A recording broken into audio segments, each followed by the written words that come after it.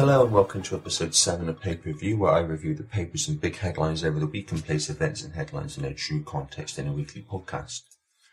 And in terms of big headlines, it doesn't get any bigger this week than the story of the Russian spy poisoning, so I'm going to start with that. And I'm in no position at this point to say definitively what happened. I leave that to the mainstream media and the fake alternative media to jump to conclusions or to repeat official versions of events or to repeat suspicions. There are a couple of points that need making though about Russia, which I'm going to talk about as I go through the article, which is in the Daily Mail. Nerve agent was used to poison Russian spy and his daughter. Anti-terror chief reveals pair who were targeted and a policeman who was first on the scene are all in comas fighting for their lives. A nerve agent was used to deliberately poison a Russian spy and his daughter, police said, and both are in comas fighting for their lives along with the policeman who was first on the scene. Sergei, 66, and Yulia Skripal, 33, are in a critical condition after they were specifically targeted with a deadly substance in the middle of Salisbury town centre in Wiltshire. It has also been revealed that a police officer who was among the first on the scene and found the pair slumped on the benches in a very serious condition in hospital. All three are believed to be in comas in intensive care following exposure to the nerve agent on Sunday. Last night, a source told the Times that the feeling was Mr. Skripal was not going to make it, while the prognosis for his daughter was slightly better and the policeman was less seriously ill. It also emerged last night that Whitehall officials were drawing up a list of Russian officials they could expel from the country if it emerged Moscow was behind the assassination attempt. Nerve agents are highly toxic chemicals that attack the nervous system and shut down bodily functions. There were also claims in the Times today that investigators are probing whether Yulia could have unwittingly brought in the toxin with her from Russia. A source said she was thought to have brought a gift from friends from Russia, which might have been opened when the pair were out in Salisbury on Sunday. Speaking outside Scotland Yard on Wednesday, head of counter-terrorism policing Mark Rowley revealed government experts have identified the specific nerve agent that was used but would not be making that information public. Establishing the substance's origins will be an urgent priority as authorities attempt to track down the person or people responsible. Having established that they were exposed to a nerve agent, we are now treating this as a major incident involving an attempted murder by the administration of a nerve agent, he said. Sadly, in addition, a police officer who was one of the first to attend the scene and respond to the incident is now also in a serious condition in hospital. Wiltshire police are, of course, providing every support to his family.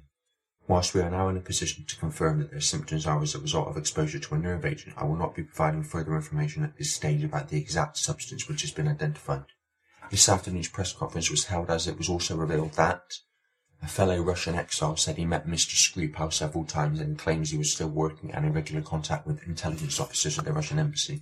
Police still want to question a couple that were caught near the scene on CCTV who were initially believed to be Mr. Skripal and his 33-year-old daughter. The investigation is currently being investigated as attempted murder, but could change to murder should any of the victims die in hospital. Well, it would have to change to murder if any of the victims died in hospital. The former spy and his daughter had enjoyed a risotto dinner at popular chain Zizis and had argued with staff over the bill before leaving. Mr. Skripal was seen on CCTV chatting and joking with the shopkeeper just days before he and his daughter were found catatonic in a park. His daughter Yulia, a businesswoman based in Moscow who was visiting her father, is not thought to have been the main target. She remarked nice on a letter posted on Facebook which said Putin is the worst president in the world and should be jailed. Former British ambassador to Russia Sir Andrew Wood told the Telegraph that the assassination attempt was more serious given a policeman was among the injured. However, the former diplomat who served in Moscow between 1995 and 2000 said the injuries suffered by the double agent's daughter and the officer should not take attention away from the attempt on Mr. Skripal's life. He told the paper, if it is true that this is in some fashion the Russian state, it obviously makes it even harder to believe the Russian state is worth anything or is to be trusted. The fact that they targeted his daughter and that a policeman is seriously ill makes it emotionally difficult, but it does not alter the fact that this was an attempted assassination on British soil. Well, even if it was Russia, it was an attempted assassination of Russians. They happened to be in Britain. So even if it was Russia, it wasn't a British person they were targeting. It was Russians who were in Britain at the time. He added that the diplomatic ways forward now could even involve expelling the Russian ambassador to Britain. The paper also reported that the nerve agent may have been created in the notorious Yaseneva laboratory near Moscow, which is used by Russia's Foreign Intelligence Service. And a Whitehall source was quoted saying there was now widespread thinking within the UK government that Putin's hands are all over this. Police are mounting a massive investigation to establish how the former Russian double agent and his daughter were targeted and who was responsible. Because nobody knows that it was Russia. Hundreds of officers are working around the clock on the probe, one of the most politically sensitive for years. Investigators are trawling CCTV as they attempt to piece together a detailed timeline of events leading up to the discovery of Mr. Skripal and his daughter on Sunday. Our role now is to establish who's behind this and why they carried out this act, Mr. Rowley said. To that end, we have hundreds of detectives, forensic specialists, analysts and intelligence officers working together around the clock on the case. For example, examining hundreds of hours of CCTV and building a detailed timeline of events. Mr. Rowley also reiterated his appeal for anyone who was in Salisbury Town Centre on Sunday to come forward to help with the missing pieces in the case. He also urged anyone who was feeling ill to seek medical advice. Clearly, people will be concerned. We continue to monitor the situation with our partners, including Public Health England. If you are feeling unwell and believe you may have been in the area where this incident happened, then please seek medical advice. But we'd like to reiterate we are not seeing any evidence of a widespread issue. We are also closely working with a range of agencies, including Public Health England, to ensure public safety and well-being. Dame Sally Davis, the Chief Medical Officer, said the incident posed a low risk to the public and advised that all the sites the pair were known to have visited had been secured.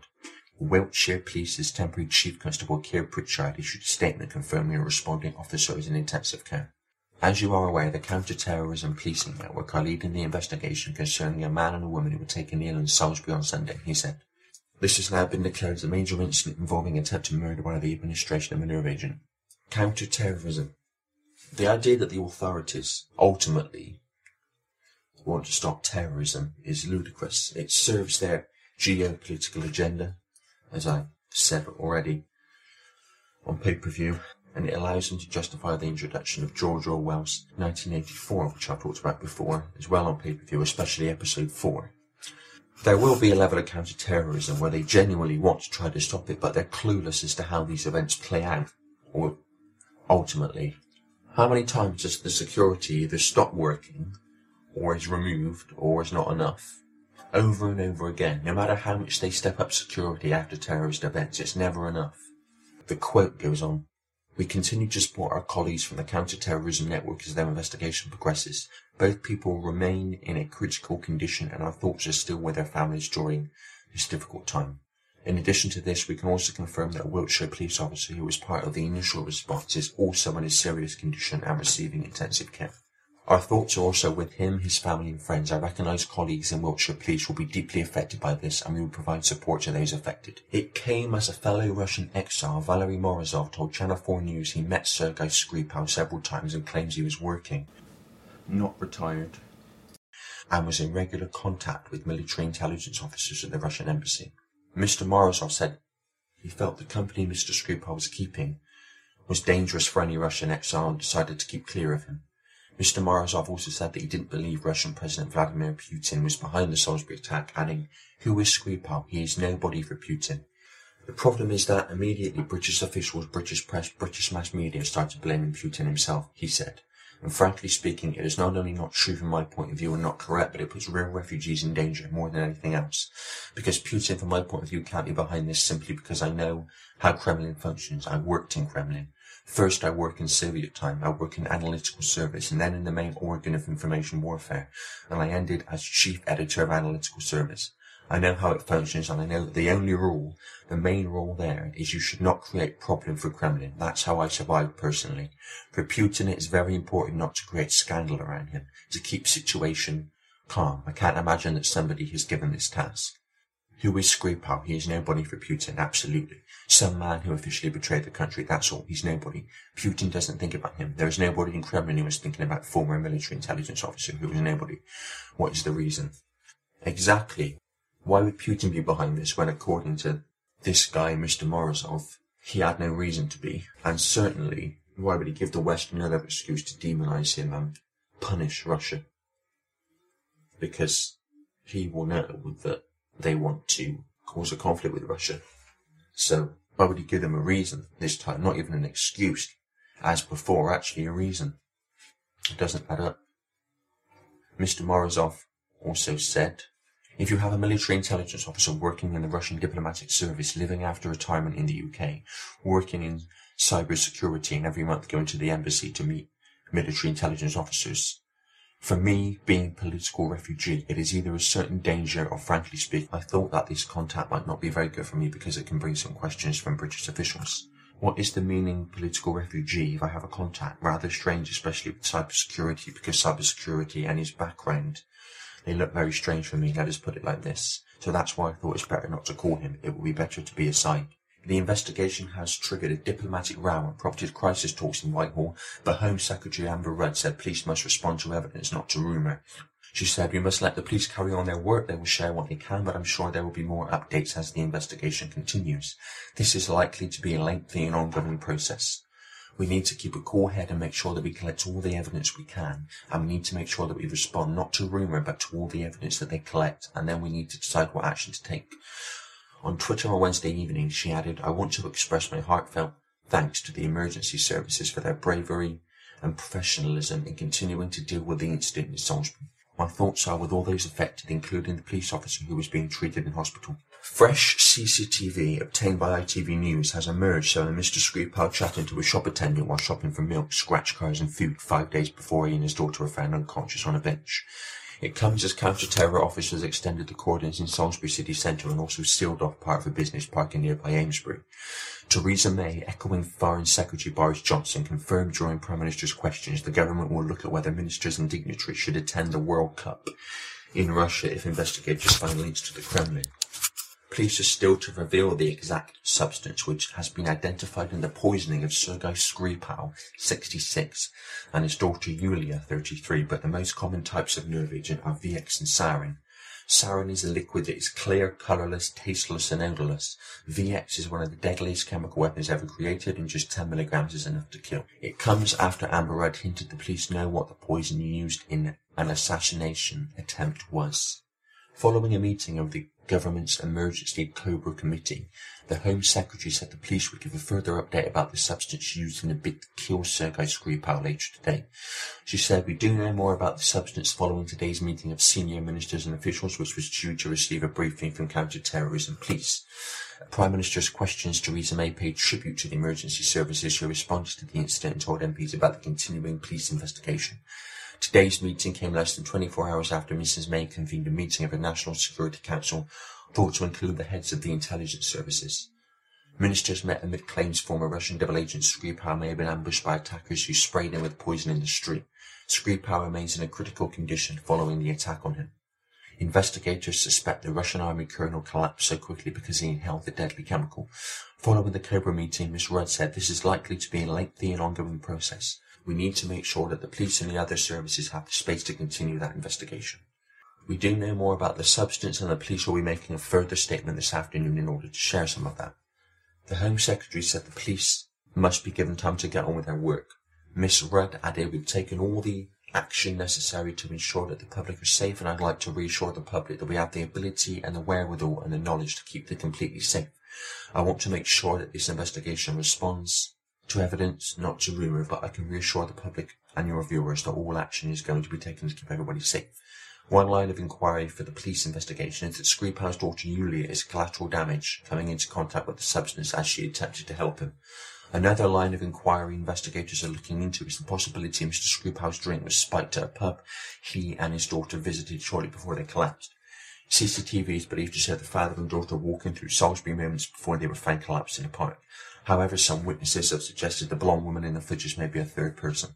Foreign Secretary Boris Johnson yesterday told MPs Britain would not hesitate to impose new punishment on Russia if it was found to be responsible for the suspected attack on Skripal, 66, in Salisbury on Sunday.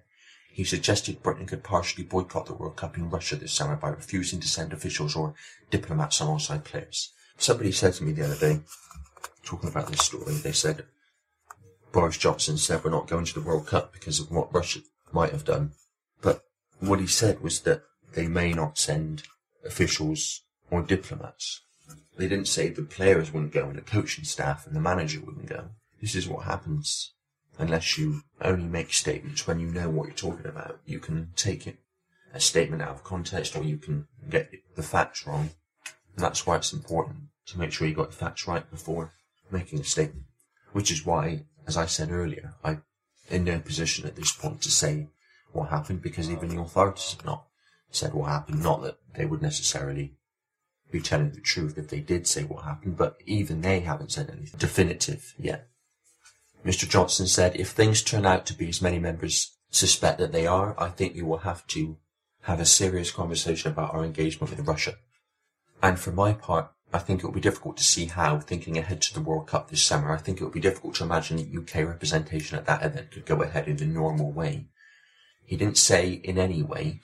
We will certainly have to consider that. Sources close to Mr. Johnson later insisted he was referring to officials and dignitaries attending the tournament and not footballers. Also, this thing about Boris Johnson saying they would not hesitate to impose new punishment on Russia if it was found to be responsible. Well, of course, because they want a conflict with Russia. It's been in the plan for years, going way back. And they'll jump on any excuse or reason they can. The World Cup begins in Russia in June. England are the only UK team to have qualified to take part. Mr. Johnson hinted at a range of new sanctions as he insisted any attempt to kill on British soil will not go unsanctioned or unpunished. It was Russian people that were targeted that happened to be in Britain. It wasn't British people. It wasn't an attack on a British city. It wasn't an attack on British people. It was an attack on Russian people who were in Britain at the time. The Foreign Secretary told MPs the government would stand up for the lives, values and freedoms of people in Britain. Well, freedoms that are disappearing at a rate of knots. See episode 4 of pay-per-view. He branded Russia a malign and disruptive force in the global community and said Britain will continue to stand up against it even if the nation is forced to pay a price for doing so. Well, Britain is a malign and disruptive force in the global community, along with America. Mr. Johnson was summoned to the Commons after Tom Tugendhat, the chairman of the Foreign Affairs Committee, secured an emergency debate on Russia's soft war against the West. First, there's no war, yet, although they want one. The West, I mean.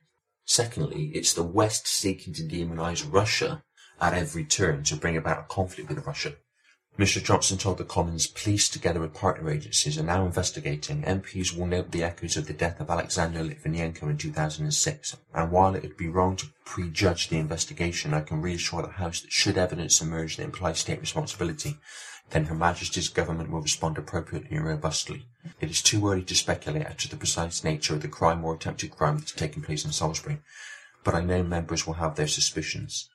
But only suspicions at this point. You see, they can't, at this point, definitively blame Russia, if it turns out that they can at all, that is.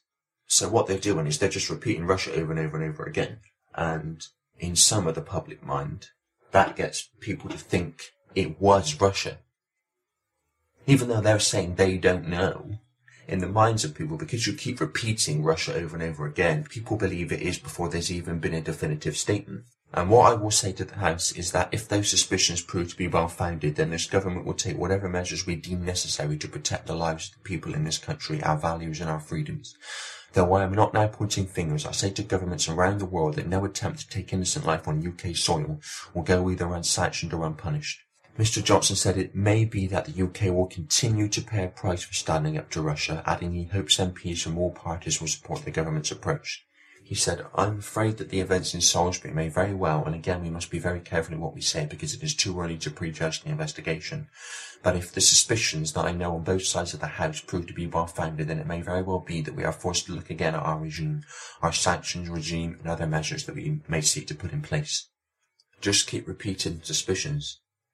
So you don't always actually need a real problem or real event to justify your agenda.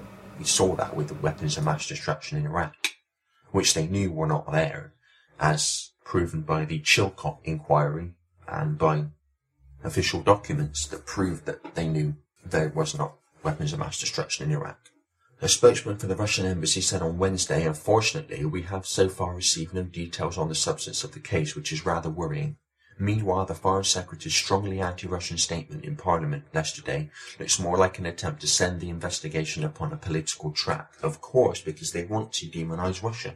Although absolutely no facts were provided to the public, exactly, we see the issue being translated into the domain of Russia-UK relations with an active support by the media.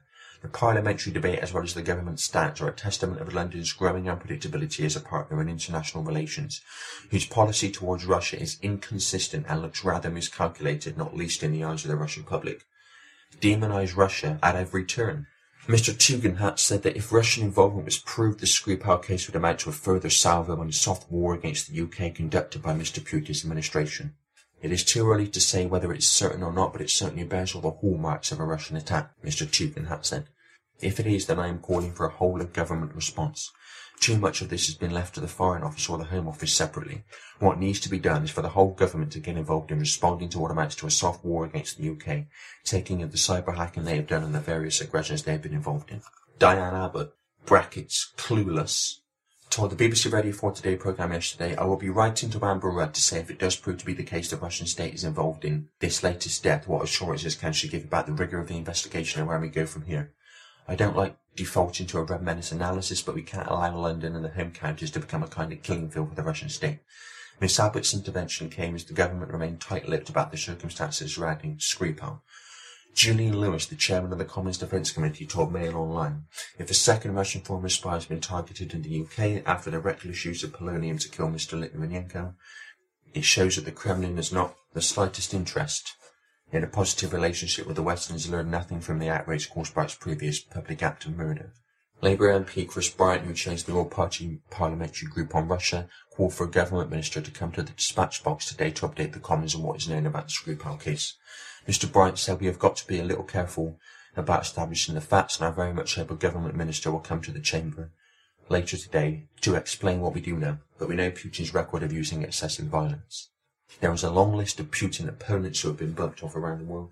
The fact that this happens just before presidential elections, I would suspect, is not circumstantial. We can't be having Russian operatives bumping people off in the UK. I was very critical about David Cameron and Theresa May in the 2010 Parliament because they kept refusing to allow a full investigation of the Litvinenko murder.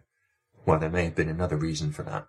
It was years before Theresa May finally allowed one to happen. If something similar has occurred in this situation, then we shouldn't let the grass grow under our feet. And there's some other sections to this article as well. This is Head of Counter-Terrorism Mark Rowley's full statement. Having established that they were exposed to a nerve agent, we are now treating this as a major incident involving an attempted murder by the administration of a nerve agent. 2 people remain in hospital in a critical condition. A police officer who was among the first responders also remains in hospital in a serious condition and is continuing to receive intensive care. We are keeping the Chief Constable in Wiltshire regularly updated in relation to our investigation. Clearly, people will be concerned. We continue to monitor the situation with our partners, including Public Health England. If you are feeling unwell and believe you may have been in the area where this incident happened, then please seek medical advice. But we'd like to reiterate we are not seeing any evidence of a widespread issue. We are also closely working with a range of agencies, including Public Health England, to ensure public safety and well-being. We are carrying out extensive inquiries to establish exactly the circumstances behind this incident and would like to hear from anyone who has information about the incident. In particular, we are keen to hear from anybody who visited the area close to the Malting shopping centre where these 2 people were taken ill on Sunday afternoon and may have seen something that could assist the investigation. The 2 people were taken ill in Salisbury Centre from around 1:30 in the afternoon. Did you see anything out of the ordinary? It may be that at the time nothing appeared out of place or untoward, but with what you now know, you remember something that might be of significance. Your memory of that afternoon and your movements alone could help us with missing pieces of the investigation. The weather was poor that day, so there were not as many people out and about. Every statement we can take is important. Anyone with information should call police on 101, and there is a photo of what appears to be a piece of writing by a school kid criticising Putin, which says, I want to put Vladimir Putin into jail because I think he is the worst president in the world. He's stolen so much money that they could feed a small, starving country, and I think that with his passing, our country will live much better. And underneath it, Yulia Skripal commented, nice.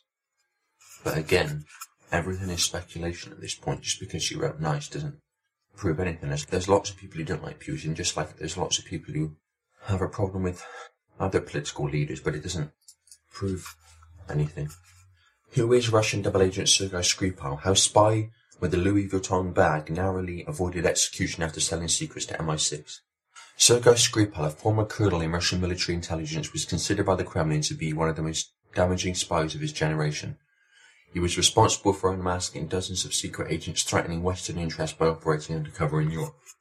Colonel Skripal, 66, allegedly received £78,000 in exchange for taking huge risks to pass classified information to MI6. In 2006, he was sentenced to 13 years in a Russian labour camp after being convicted of passing invaluable Russian secrets to the UK. A senior source in Moscow said at the time, "This man is a big hero for MI6. After being convicted of high treason in the form of espionage by Moscow's military court, Colonel Skripal was stripped of his rank, medals and state awards. He was alleged by Russia's security services, the FSB, to have begun working for the British Secret Services while serving in the army in the 1990s. He passed information classified as state secrets and was paid for the work by MI6, the FSB claimed. Colonel Skripal pleaded guilty at the trial and cooperated with investigators, reports said at the time. He admitted his activities and gave a full account of his spying, which led to a reduced sentence. In July 2010, he was pardoned by then Russian President Dmitry Medvedev and was one of 4 spies exchanged for 10 Russian agents deported from the US in a historic swap involving red-headed Femme Fatale Anna Chapman. Mrs. Chapman, then 28, was a Manhattan socialite and diplomat's daughter who had lived and worked in London during a 4-year marriage to British public schoolboy Alex Chapman. After the swap at Vienna Airport, Colonel Skripal was one of 2 spies who came to Britain and has kept a low profile for the past 8 years. He is understood to have been debriefed for months before being given a home and a pension. The former spy was living at an address in Salisbury, Wiltshire, when the suspected poisoning took place in the city centre. Reports in Russia suggested that Mr. Skripal was originally recruited by MI6 in Tallinn, Estonia, and may have lectured on the KGB tactics since moving to Britain. He often went to his local shop to buy a particular type of Polish sausage and spent up to £40 a time on lottery scratch cards and was described as a polite and kind customer who often won money. I guess you would often win money if you spend that much on scratch cards. Adam Blake, who owns local firm A2B Taxis, said he fairly regularly used to pick up Mr. Skripal. Mr. Blake told the Daily Mirror he had a black-faced ring with an animal on it, a wolf, I think, and would kiss the ring and ask if he wanted to kiss it. Then he would look each way as if joking and say, "I'm a Russian spy." He would say it to all the drivers and nobody ever believed him. I would often see him standing around town in doorways too, looking around suspiciously as if he was really trying to portray the spy image. He also joined the £10 a year railway social club in the city, and neighbours said they did not know him well, although he organised a housewarming party shortly after moving in, inviting people by dropping notes through doors. It was also revealed how he had suffered 2 bereavements within just 5 years when his wife, Lyudmila, died aged 59 in 2012 before his son Alexander passed away 43 in 2017. His neighbour Blake Stevens, 24, said he used to live with his wife, but unfortunately she died in a car accident a while ago. Colonel Skripal was turned by MI6 when he was posted abroad as a GRU military intelligence agent in Europe in the mid-1990s. During his years working for MI6, the bolding spy amassed dozens of agents threatening Western interests. Colonel Skripal was so well connected that even after his retirement from his spy service in 1999, he continued to pass exceptional secrets to London by staying in touch with his former colleagues as a reservist officer. He was nicknamed the spy with the Louis Vuitton bag after grainy pictures showed him carrying a bag at an airport en route to a meeting with his handlers. He may finally have been snared by the FSB after passing his intelligence to MI6's infamous James Bond-style spy rock, a fake stone packed with receiving equipment in a Moscow park. Russian secret services exposed the ploy in 2006, revealing how British agents transmitted their data to the rock via a hidden handheld device while walking past it. After Colonel Skripal's conviction, one official said his activities caused a significant blow to Russia's external security. Chief Military Prosecutor Sergei Fradinsky said it is impossible to measure in rubles or anything else the amount of harm caused by Skripal. State-run TV in Russia even compared him to the legendary Soviet double agent Oleg Penkovsky, who spied for Britain and the US during the height of the Cold War. Penkovsky was shot by a firing squad in 1963 and is regarded as one of the most effective spies of all time. Neighbours at Skripal's £350,000 semi-detached home said police arrived at the property at around 5 p.m. on Sunday. He bought the property in 2011, a year before his wife Lyudmila died.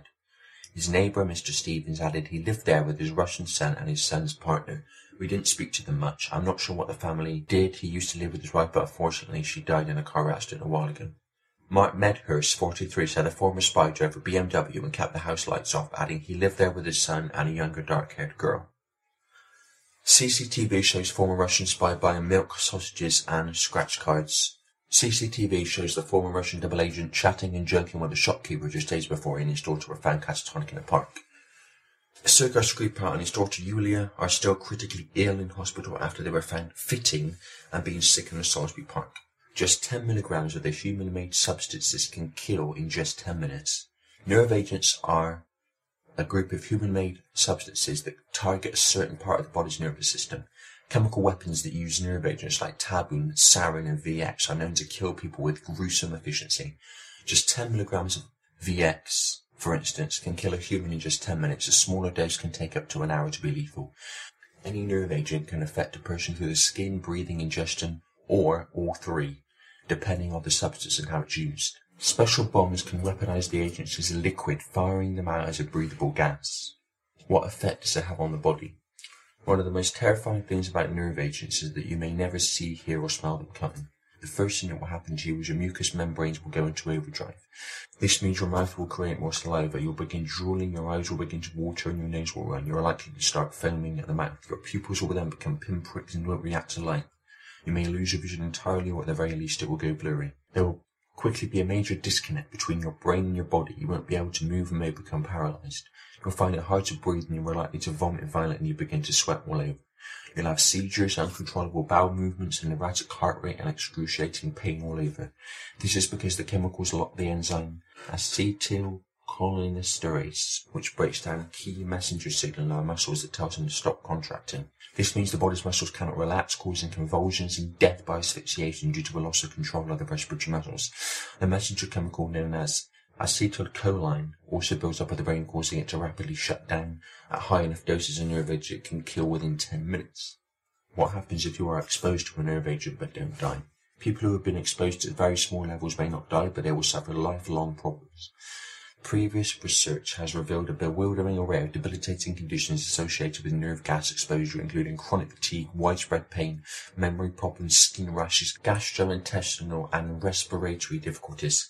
Many of these problems can persist for decades. Even at small doses, it is possible to suffer permanent severe nerve or brain damage. However, the exact long-term effects of nerve agents remain uncertain. Who is the daughter of Russian spy Sergei Skripal? Ex-Nikon Holiday Inn employee Yulia moved to London 7 years ago and was visiting her father when the pair were taken ill. The critically ill daughter of Russian double agent Sergei Skripal is a businesswoman who supported jailing Vladimir Putin on Facebook. Yulia Skripal, 33, moved to London in 2010, the same year her father was granted refuge in Britain and relocated to Southampton, Hampshire. She also worked for Nike in the Russian capital and is currently employed by PepsiCo. According to her Facebook page, she lived in Malta in 1985 and started high school in Moscow 6 years later. In 2008, she started a role as a customer operations representative at Nike after she graduated from Moscow State Humanities University. 2 years later, she quit the job and moved to London before relocating to the South Coast, where she worked for Holiday Inn in Southampton. It is unclear whether she lived with her father or if she had a boyfriend or partner in London. In 2012, her father later moved into a £350,000 four-bedroom home in Salisbury, just 20 miles west of Southampton, and the house was paid for in cash. It was previously owned by Wiltshire Police, and neighbours described her father as being a happy man who drove a BMW 3 Series. And it is now emerged that she wrote nice when a friend said he hoped the Russian president would be in jail in his anti-Putin letter. It is understood Yulia had moved back to Russia and was visiting her father when they were taken ill. Mr. Skripal's housekeeper said she had been asked to clean Yulia's bedroom before her arrival. In 2012, her mother, Lyudmila, died and reported the death to Wiltshire Council. She recorded her father's occupation as a retired local government planning officer. Detectives to probe cancer and liver failure deaths of wife and son. Sergei Skripal suffered a triple family tragedy in 5 years when his wife Lyudmila died aged 59 in 2012, before his older brother passed away in Russia in 2016. His son Alexander died in St. Petersburg aged 43 last year, and relatives held suspicions since the deaths that they were in mysterious circumstances. Now the deaths of his wife and son will be considered by Scotland Yard as they investigate the possible poisoning of Mr. Skripal, according to the Times. Lyudmila died in 2012 with a death certificate recording the cause of death as cancer, specifically disseminated endometrial carcinoma. As for Mr. Skripal's son, he was said to have been killed in a car crash in St. Petersburg last year, but the family's cleaner said he had actually died from liver problems. The BBC claimed Alexander died on a holiday in Russia with his girlfriend after being taken to hospital with liver failure, and that his family was suspicious about his death. Meanwhile, confusion surrounding Lyudmila's cause of death when neighbour Blake Stevens, 21, suggested she had actually died in a car accident a while ago. What sanctions could be imposed on Russia? Foreign Secretary Boris Johnson today hinted at a new range of sanctions if it is proven Russia is behind a suspected assassination attempt in London. The intervention came after Tory MP Tom Tugendhat revived calls for Magnitsky List to be set up in Britain. It would mirror US laws imposing travel bans on senior Kremlin officials responsible for the death of Russian accountant Sergei Magnitsky in a prison in 2009. UK ministers have repeatedly refused to pass a similar law, but has imposed financial sanctions on several senior Russian figures. Further sanctions could see UK assets owned by Kremlin officials seized and travel bans on more individuals imposed. The intent is to stop the ruling elite in Moscow travelling freely and keeping money aboard while Putin operates with little restraint. The last section here. Poison spy case echoes fate of Alexander Litvinenko, Putin critic killed by polonium-laced tea. Relations between Britain and Russia have been strained since the murder of ex-KGB agent Alexander Litvinenko in London in 2006, a killing which a judge said was probably approved by President Vladimir Putin. Probably, not definitely. The defector died after two agents slipped radioactive polonium-210 into his teapot at a Mayfair hotel in central London, according to an inquiry headed by former High Court Judge Sir Robert Owen. The defector died after two agents slipped radioactive polonium-210 into his teapot at a Mayfair hotel in central London, according to an inquiry headed by former High Court Judge Sir Robert Owen. The inquiry found two Russian men, Andrei Lugovoy and Dmitry Kovtun, had deliberately poisoned Litvinenko by putting polonium-210 to his drink at a London hotel, leading to an agonizing death. He said the use of the radioactive substance, which could only have come from a nuclear reactor, was a strong indicator of state involvement, and that the two men had probably been acting under the direction of the FSB. Possible motives included Litvinenko's work for British intelligence agencies, his criticism of the FSB, and his association with other Russian dissidents, while it said there was also a personal dimension to the antagonism between him and Putin. International arrest warrants issued for Mr. Lugovoy and Mr. Kovtun remain in force, although Russia continues to refuse their extradition. In a statement to mark the 10th anniversary of his death, Marina Litvinenko said her husband, who she called Sasha, had been an extraordinary man whose courage in speaking out against the Russian security service, the FSB, had left an enduring legacy. While she acknowledged Mr. Putin had refused to accept the inquiry's findings, she said it remained open for other world leaders to take action against the Russian state, and that she hoped her struggle to find the truth had not been in vain. It has taken 10 long years for the truth to be established and for Sasha's dying words that President Putin was responsible for his death to be proved to be true, she said. I know that Mr. Putin's Russia does not accept the findings of the British public inquiry and will continue to deny the truth in the face of overwhelming evidence, she said. But those findings are now part of history, and the rest of the world understands the difference between truth and propaganda, and that is what matters to me. What action world leaders will take against the ever-vengeful Russian state in these dramatic times remains to be seen.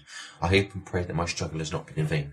Last year, the scandal took a new twist when Scotland Yard detectives who investigated the Litvinenko case revealed they too had been poisoned by the Russians in an extraordinary attempt to thwart the inquiry. Detective Inspector Brian Tarp, who flew to Moscow to investigate this, I remember one evening my officer, a colleague who travelled with him, was complaining of stomach cramp and not being very well. Next morning I accompanied him to the General Prosecutor's office. We were offered tea. I had no hesitation in accepting. After we left, I started to feel a little bit uncomfortable. Not wanting to put too fine a point on it, I had the shits. I have no doubt in my mind that someone poisoned us with something like gastroenteritis. The last section here. A poisoned umbrella tip in radioactive tea, how Russian spies have died in the UK. It was one of the most audacious acts of the Cold War, which could have come straight from the pages of a spy novel. In 1978, Georgy Markov was jabbed with an umbrella which fired a poison pellet into his leg as he crossed Waterloo Bridge in London while he waited for a bus. He died 3 days later, and for almost 40 years mystery has surrounded the whereabouts of his killer. Ex-KGB agent Alexander Litvinenko was poisoned in London in 2006, a killing which a judge said was probably approved by President Vladimir Putin.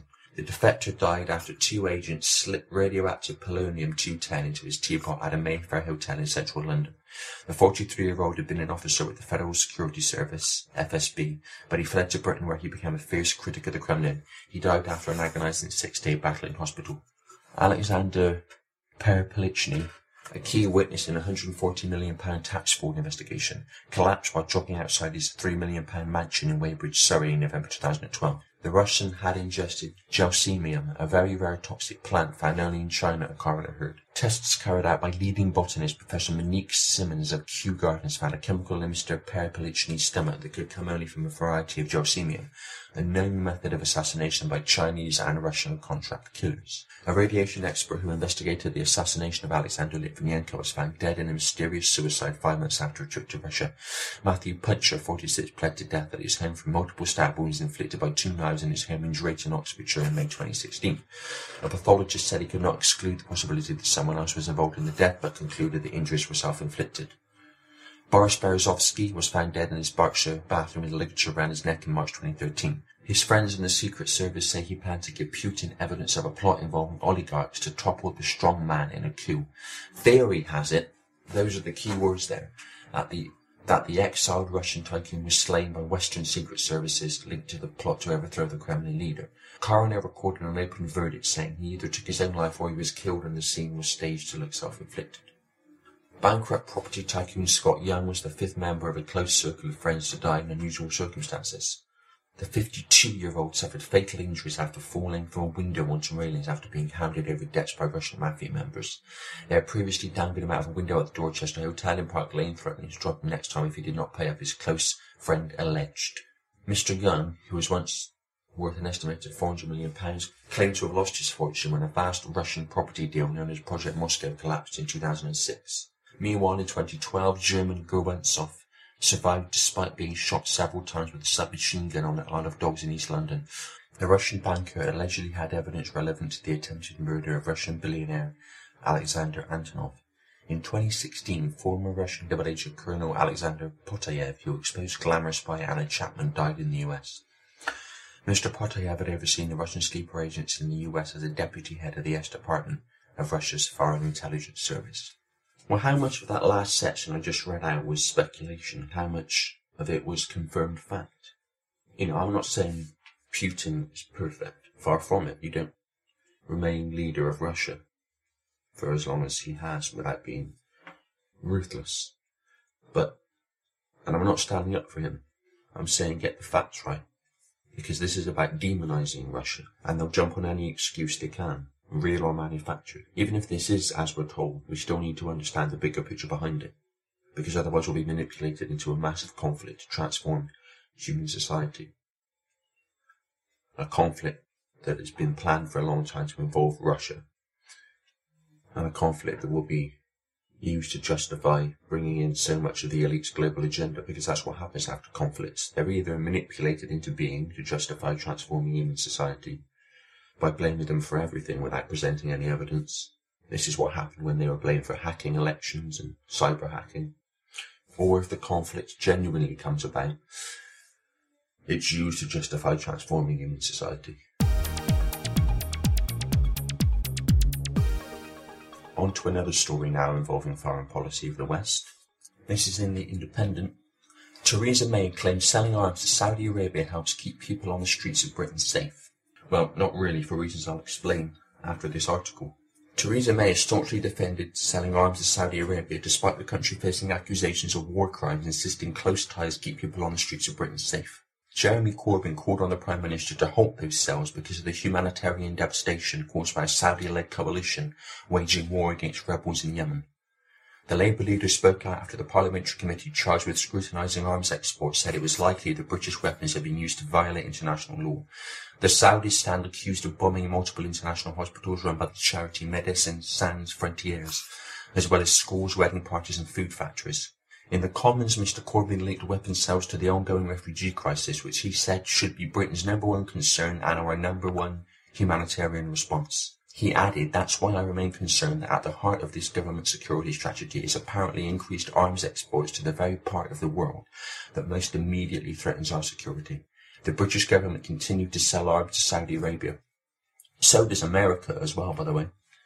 That are being used to commit crimes against humanity in Yemen, as has been clearly detailed by the UN and other independent agencies." But in response, Ms May pointed out she had called on Saudi Arabia to investigate the allegations about Yemen when she met with the kingdom's deputy crown prince at the recent G20 summit in China. The Prime Minister dismissed Mr Corbyn's suggestion that what happened in Saudi Arabia was a threat to the safety of people here in the UK. Instead, she said, actually what matters is the strength of our relationship with Saudi Arabia. When it comes to counter-terrorism and dealing with terrorism, is this relationship that has helped to keep people on the streets of Britain safe. In a leaked draft export, the Committee on Arms Exports Control echoed both the European Parliament and the Commons International Development Select Committee in calling for arms sales to the autocracy to end. The weight of evidence of violations of international humanitarian law by the Saudi-led coalition is now so great that it is very difficult to continue to support Saudi Arabia, it said, the BBC's Newsnight programme reported. Why is it that political leaders of the West never say that? The government has argued it has not seen evidence of Saudi war crimes, which Foreign Secretary Boris Johnson said last week meant a key test for halting sales had not been met.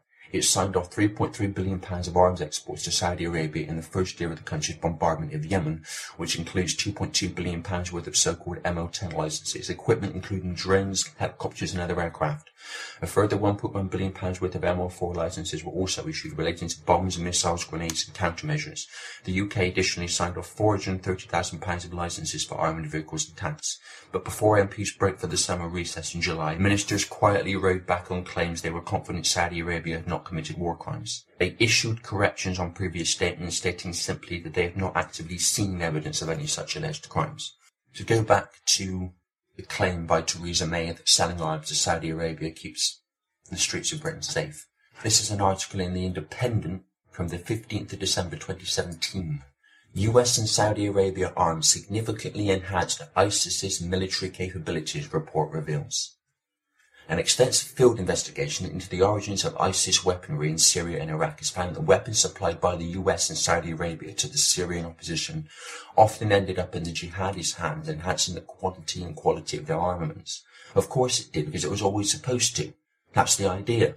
While most weapons in the ISIS arsenal were captured from the Syrian and Iraqi armies, Conflict Armament Research report, published on Thursday, found that the number of US and Saudi supplied weapons in the ISIS arsenal goes far beyond those that would have been available through battle capture alone. Iraq and Syria have seen ISIS forces use large numbers of weapons supplied by states such as Saudi Arabia and the United States, and Britain as well, which supplies weapons to Saudi Arabia, like the story I've just read, against the various international anti-ISIS coalitions that the two states support, researchers found. The US and Saudi supplied weapons were all manufactured in EU countries, and Washington and Riyadh have broken contractual clauses prohibiting their transfer, CAR said. Evidence collected by CAR indicates that the United States has repeatedly diverted EU-manufactured weapons and ammunition to opposition forces in the Syrian conflict. ISIS forces rapidly gained custody of significant quantities of this material, it said. The findings are a stark reminder of the contradictions inherent in supplying weapons into armed conflicts in which multiple competing and overlapping non-state armed groups operate. The analysis of more than 40,000 items found that in total, however, about 90% of the weapons and ammunition overall were made in Russia, China and Eastern Europe.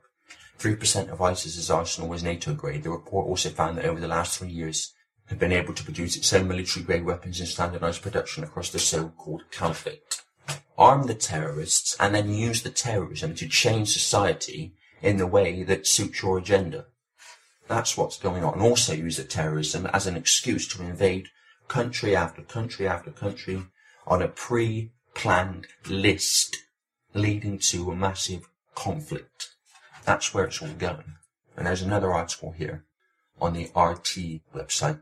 Toxic, damaging and shameful. Furious UK and Saudi Arabia sign huge arms deal. To the surprise of no one, Saudi Arabia and Britain signed a huge new arms deal on Friday. It comes despite repeated calls for the UK to halt arms sales in light of massive civilian casualties and a humanitarian crisis in Yemen. British firm BAE Systems will sell 48 Typhoon fighter jets to the Saudis after Crown Prince Mohammed bin Salman visited Prime Minister Theresa May for talks. A preliminary deal has been signed according to reports for the Kingdom to buy from the UK as part of a multi-billion-pound deal. Shares in BAE Systems shot up 2% after the announcement. BAE confirmed the news, saying in a statement, "This is a positive step towards agreeing a contract for our valued partner. We are committed to supporting the Kingdom as it modernizes the Saudi armed forces and develops key industrial capabilities critical to the delivery of Vision 2030. 2030, that year keeps coming up all over the place. It comes up in relation to transhumanism. It comes up in relation to Agenda 21, which I talked about before, out of the United Nations. It's come up in relation to this. And there's an offshoot of Agenda 21 called 2030. Agenda 2030. 2030 keeps coming up all over the place. However, civil and human rights campaigners are furious. The UK has already licensed £4.6 billion worth of arms to Saudi Arabia since the bombardment of neighbouring Yemen began 3 years ago. Andrew Smith of Campaign Against Arms Trade said this shameful deal will be celebrated in the palaces of Riyadh and by the arms companies who will profit from it, but it will mean even greater destruction for the people of Yemen, which is what the West wants.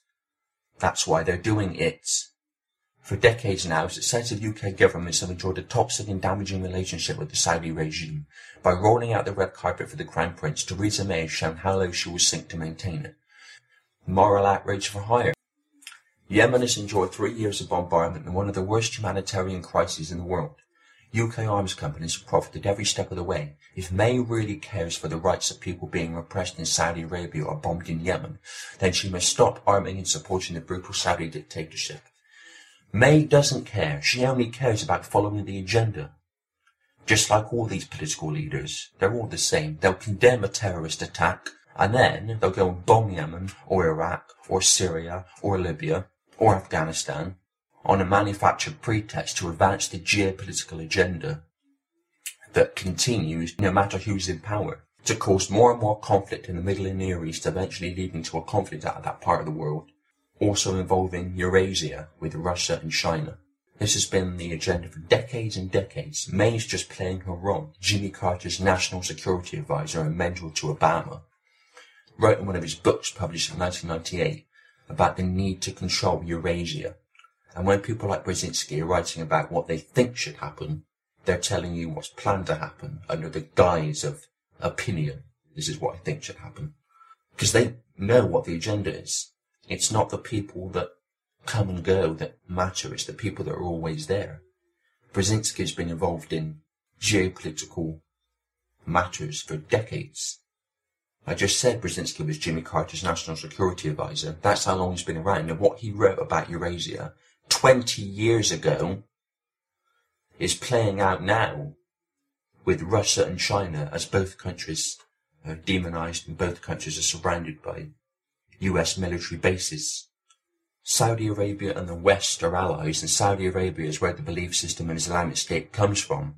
Ultimately, Wahhabism, not Islam. When you look at the mentality of Saudi Arabian regime and you look at the mentality of ISIS, it's basically the same, because that's where ISIS mentality comes from. It's Wahhabism, it's not Islam. And the West sends arms over to Saudi Arabia, some of which ends up in the hands of Islamic States. I've just read in that article from The Independent. And whatever the Western leaders say about terrorism, that's just for the cameras and microphones. They'll condemn a terrorist event, but then they'll continue the same geopolitical agenda year after year after year, leader after leader after leader.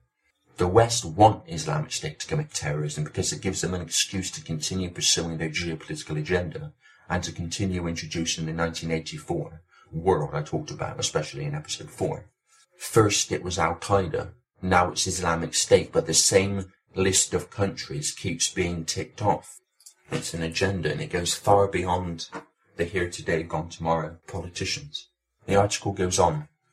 Both Theresa May and Mohammed bin Salman have said the relationship between the allies is vital. May said in the Commons on Wednesday intelligence sharing between the two has saved hundreds of lives. The deal is expected to be announced by Defence Secretary Gavin Williamson and the Crown Prince later on Friday.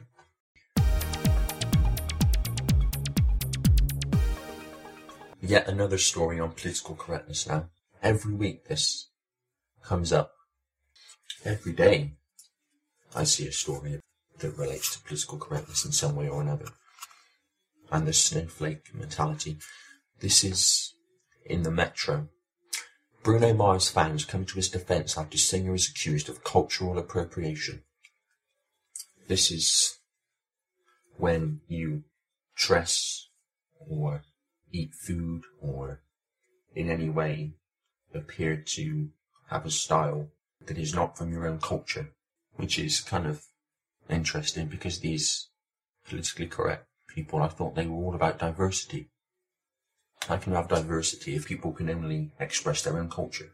Bruno Mars fans have defended their favourite artist and vowed to continue listening to his music after the singer was accused of cultural appropriation.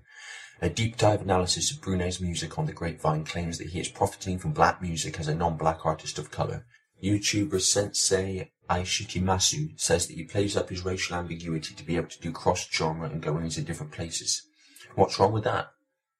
Entertainment host Jameer added he creates great art, but a lot of cultural appropriators do. The thing about Bruno Mars is his racial ambiguity helps him transcend genres and cultures. He's literally the guy invited to everybody's cookout because you don't know if he's black, you don't know if he's Latino, you don't know if he has white in him.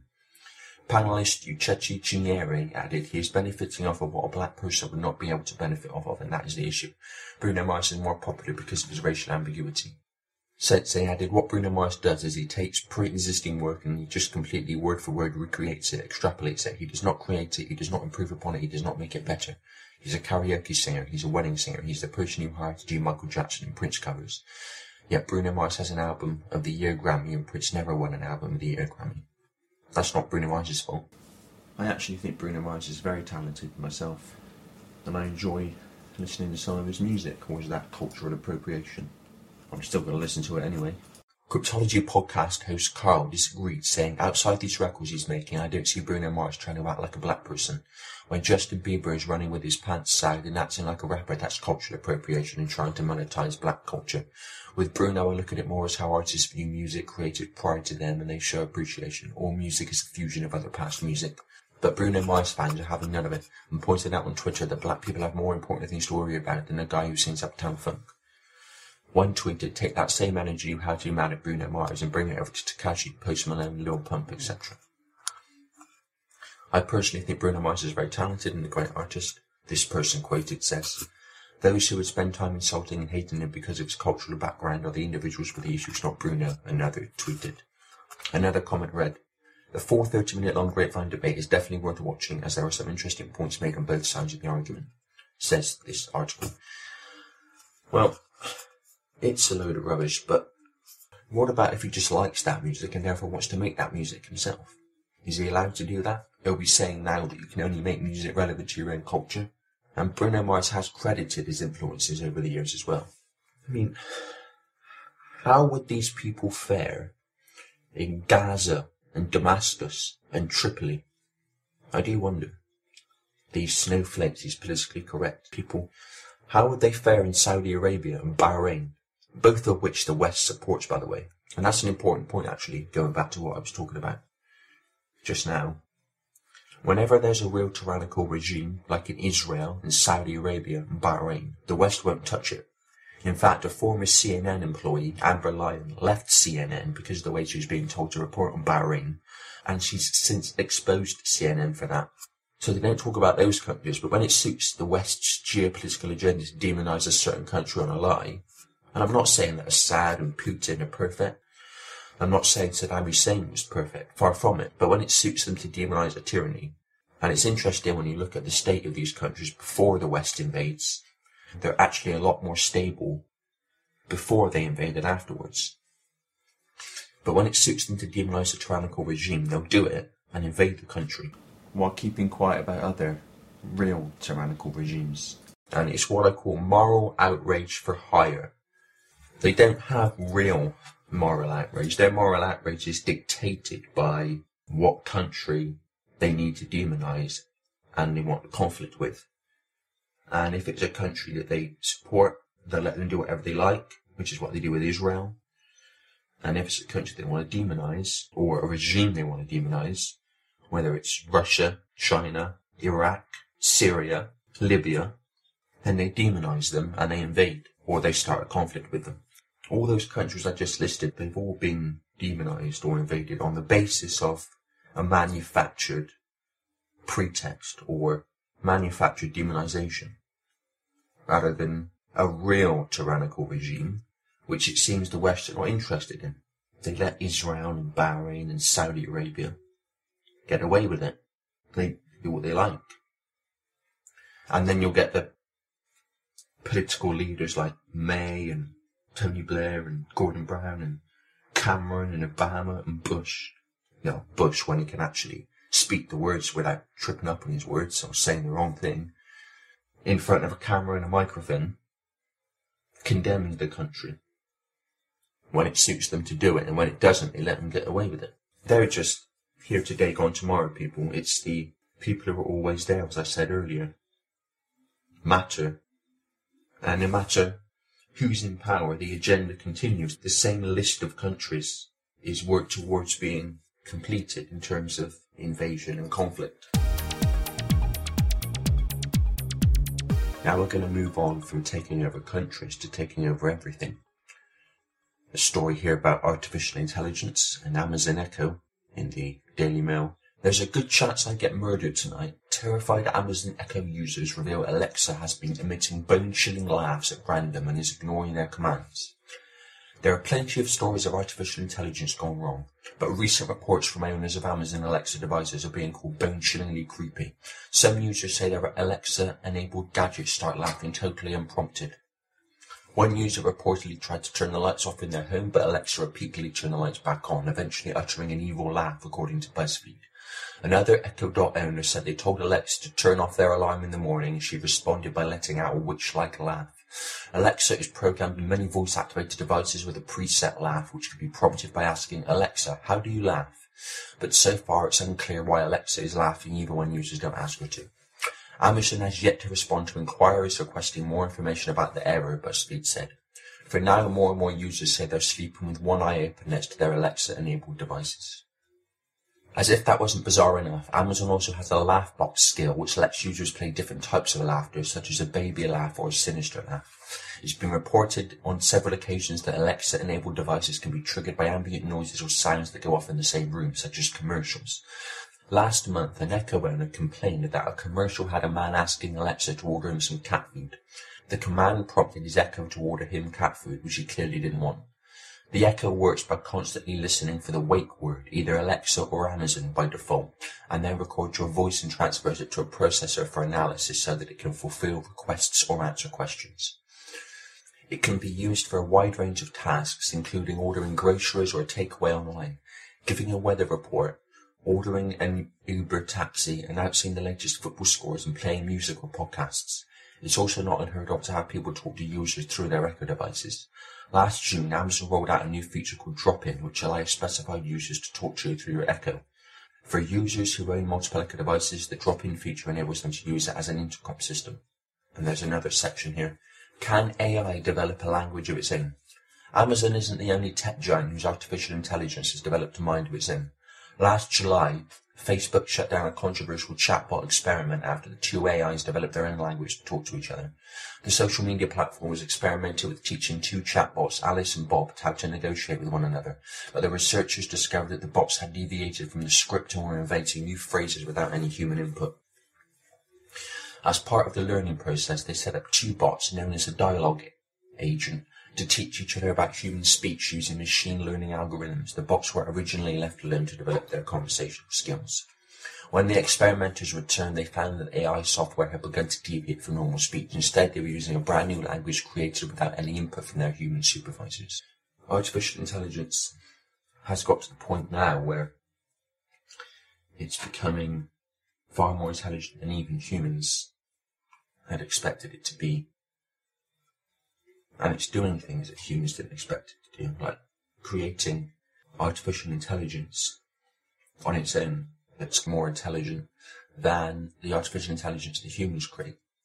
So what's happening is artificial intelligence, which we don't really understand, which is planned to become the human mind, not even control the human mind, become the human mind, is being used more and more. And eventually the idea is that it controls all technology and even home appliances. This is what the CIA calls the Internet of Things. Home appliances will be connected to the Internet, and the Internet will be controlled by artificial intelligence. And smart technology and other technology will be connected to the cloud, which is basically a network of smart and other wireless technology. The information fields emitted from that technology is basically the network of wireless communication of smart and other technology, and artificial intelligence will control the cloud, to which the human mind will also be attached. And I've talked about office assistants, as they call them. I've talked about these office assistants before on pay-per-view. Also transhumanism. the agenda to merge the human mind with technology.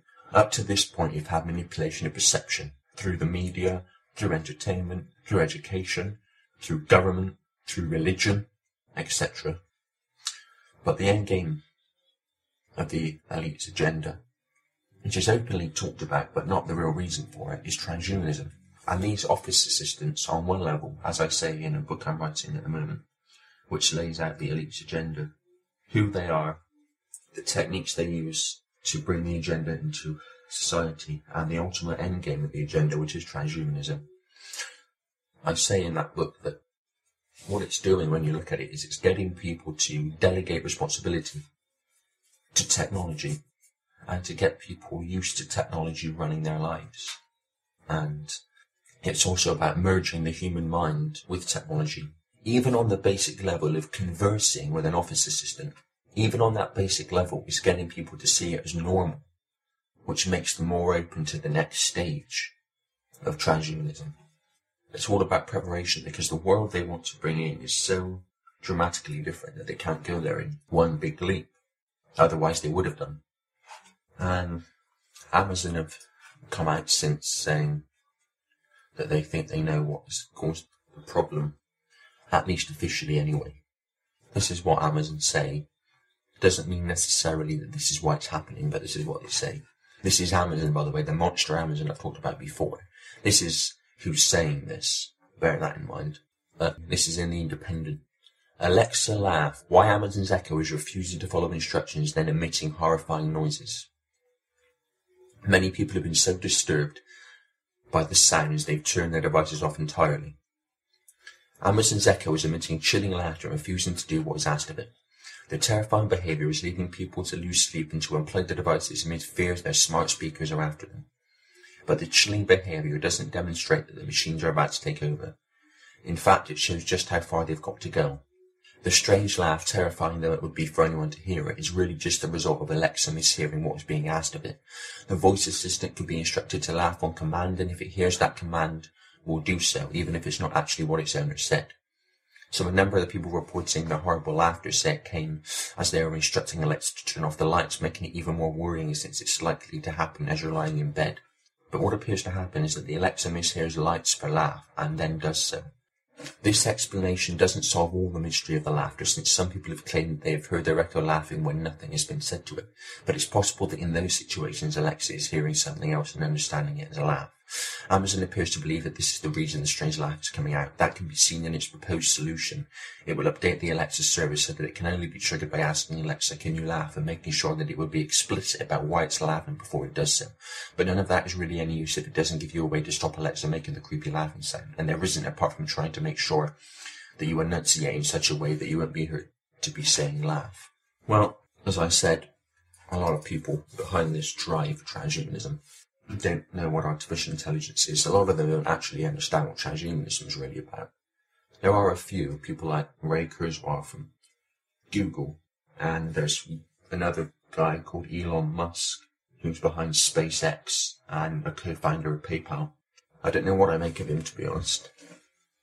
It may very well be that he is a good cop, bad cop with Ray Kurzweil.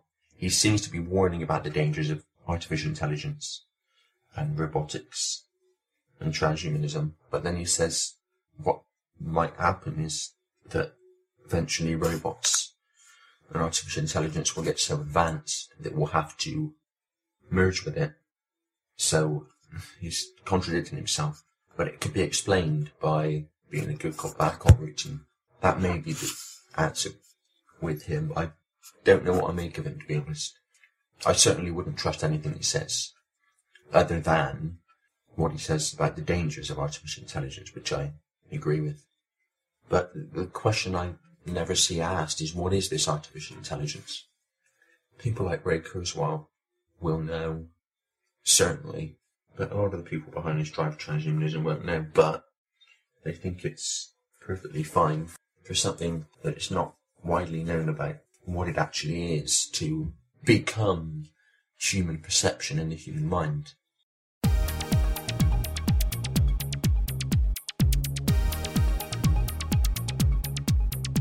So that's it for this week. Hope you've enjoyed it. And as usual, I look forward to next week and continuing to provide the context and connections for the bigger picture behind world events and changes in society and the news stories of the week. So until next time, goodbye.